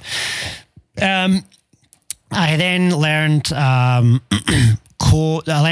dungeons, and not the key shuffle one, but just like all dungeons for League, the co-op one, all dungeons. I learned that because of League. So I've kind of progressed a little bit into doing that kind of stuff. I've done Enemizer, and I'm actually very good at Enemizer, I've found out. Okay. I obviously I've done a lot of like 3 heart low, if you know what that is. Yeah. So 3 heart low is, NMG, but you only have 3 hearts and a Master Sword for the whole game. So you're pretty much one hit KO through. So that pretty kind of experience really kind of like lends itself to Enemizer, where you get a lot of low boss fights and being able to, go around the map and dodge sprites and that sort of stuff. So I've done a fair bit of that, and I've done some different co-ops with people, and people have been very surprised considering I've only done 4 or 5 of them, and I've done very, very well in them. So I know that's kind of a strong point of mine. But the one thing that I haven't done, I've done 2 spoilers, and people always ask me about this because obviously I'm an NMG guy. I'm very good at low percent stuff. People are really excited for me to do spoiler. I've got people in my Discord that want to do spoilers for me and want to get me going with it. Like they want to do like pilot spoiler stuff. Oh, so yeah. I think that once the league is over, I'm going to be doing pilot AADs or keys or something like that. The pilot keys? It's funny, pilot keys. So I've never done a key thing. I did a hundo keys thing for a laugh, but I haven't done much keys thing. But if someone tells me where to go, it doesn't matter. So just tell me where to go and I'll get it. I mean, you're going to get the opportunity in one of these weeks for it's coming pilot up. keys. It's coming up in week 3, yeah. So like I haven't actually done it yet. Yeah, but that's the key sanity mode. So that'll be fun. So that'll be my first time doing like pilot keys. I'll do obviously a few practice sessions before it, but I think once the tournament's done, I'm going to focus on getting spoiler done, because I think I'm going to be very, very good at it. It's just going to take a bit of time to... I actually put in, I know not everyone thinks like this, but I actually think it would be beneficial to open up the spoiler to a bigger time limit. In some instances. You mean to have it go beyond 15 minutes to 20? I totally do. I think that the 15-minute barrier kind of locks it to people that are very good at manipulating notepads and spreadsheets. I've spoken to people that have tried spoiler for like a few months, and even like a few months in, they still can't get it to 15, 20, even 25 minutes, because they just don't have like the the coordinates or the coordination. The coordination to make it work and get things over and get their route in time. And the people that are good at like searching and deleting and copy pasting and blah, blah, blah, and you can do like, I've watched people do it and they're going like lightning speed, and I'm like, holy smokes, like if that's like a skill in itself that you have to learn. And I get the both sides of the argument, like, you know, maybe you have to route some things on the fly and all that sort of stuff, but like, you know, I've only done a few, and I'm lucky to get it under half an hour ish at the moment. And I know, like me personally, I could get it down to 15 minutes, no problem. But I think if you kind of open it up to something like 25 minutes, that the people who can do it in 15 minutes, there's not going to be any detriment to them. But the people that need 10 more minutes to get a race going, like that's going to benefit both people. And I think there's a lot of people that are put off by that 15-minute time limit, myself included. I'm not going to race it until I'm good enough. So if that takes me 2 or 3 months to get it down to that 15 minutes, I'm going to wait until I can do that till I can race. Okay. But if they said that, you know, if they said we're going to give people 30 minutes, I'd race it right now. No problem. I'd start racing it immediately because I know I can do it in 30. And I actually talked to quite a lot of people about it. And a lot of people sort of, I'm not going to name any names, but I know a lot of people that don't do it because of the 15-minute time limit. And I mentioned if there was, 25 minutes, would they do it? And they said absolutely. So it may not be a huge number, but I think that a lot of people are maybe a little put off by that kind of sure. I know some people would say it's an elite thing that you have to be able to do it in 15 minutes and then race to be able to get to us. You know what I mean? It's not so much the game knowledge and the game execution. It's also like computer knowledge, so to speak. It's like if you can do it fast. Yeah. So, I mean, I've heard people make the argument that it should be a smaller window. And this is where things get interesting, because I hear you saying and you saying others that it should be longer, where, we kind of have, it's really cool that Sahabot has the capability where we could just put a time in seconds and tell it how many minutes to do. So like, I'd be curious to see, if you guys start doing spoilers after league's over, I'd be curious to see what a 25-minute or a 30-minute spoiler window looks like for people who enter them, like, pickup races, and just see how things pan out. Does that bring in more people to play? Because I'm going to assume, like you said, the people who are doing well in that 15 minutes are going to probably do a little better. They're probably going to have more time to map out all their keys, potentially. 100%. So 100%. It would be interesting to get some metrics on it, I think, for sure. Yeah, and I see both sides of it too. I could see the fun side for the people that are really good at 15 minutes to like do no minutes. Oh yeah, like it'd be absolutely insane. But open a spoiler log and then like I can see like the fun in that. Like I still do see the other side of it. Like don't get me wrong. Like I just think that the standard has been set at 15 minutes. For racing, like most of the stuff I've seen, like tournaments and ladder and all that has all been 50 minutes. And it's not going to make a difference to me. Don't worry. I will get as good as I need to get that spoiler into 15 minutes. So it doesn't matter. It might take me a few months to get there, but I know that the other people won't. And I think, that's why I mentioned that, maybe just add, it doesn't have to maybe 25, maybe 20 minutes, but I don't know, like for me to get a basic route right now, and I've done like 5 or 6 or 7 of them, and I've done a few offline where I'm not even running them, and they're taking me around 25 to 30 minutes, and I'm pretty good.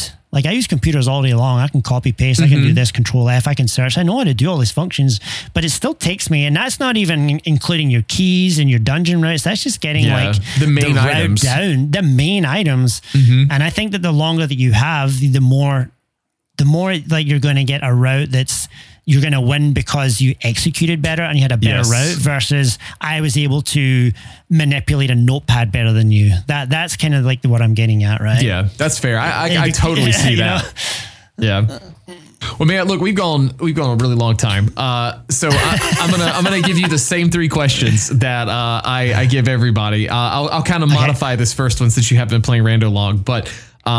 What's your most embarrassing moment in Rando or NMG in this case? I'll open that up for you that you're willing to share. I guess not really embarrassing, but kind of like where I've like forgotten the logic. I guess a couple of things in NMG where when I was going for my 124, I had 2 runs in a row, and bear in mind, I'm 3 months deep into this, so I'm grinding every day. And I got on a big run where I was, I think, minus at the 15 going into GT, and I mirrored out on mimics because I forgot to swap to my bow. Oh, so no. you're talking like I got to GT, I'm about to get the 124. I've been grinding for 3+ months to get it, and I get to GT and I mirror out. And then the very, very next run, I did the exact same thing in Swamp. I was an even better run. I was like minus 23 or 24 going into Swamp, and I forgot to switch to the hammer, and I mirrored the very next run 2 in a row. It was awful. And I have actually clips of it too. It was really, really bad. You can't even blame Quick Swap. No, I can't even blame Quick Swap. I just forgot to pause. Oh, man. And in Rando, I would say probably so far, 2 things. I'd say one, I was in a pickup race where I went to GT with 5 crystals. That was pretty bad. I've heard 6. 5's a new one. I went 5 was pretty bad. Like, that was really bad. Did you just like do TR and the NMG kicked in and you ran over? I don't know what happened, but I went there and I paused and realized I had 5 crystals. I was like, wow, this is a new low for me. And then I think another one in the mentor journey in one of my brackets races, I didn't realize that you could go through TR if you had the right key logic without the fire rod. I remember hearing about this. The fire rod was in Mimic Cave, and I basically went to TR.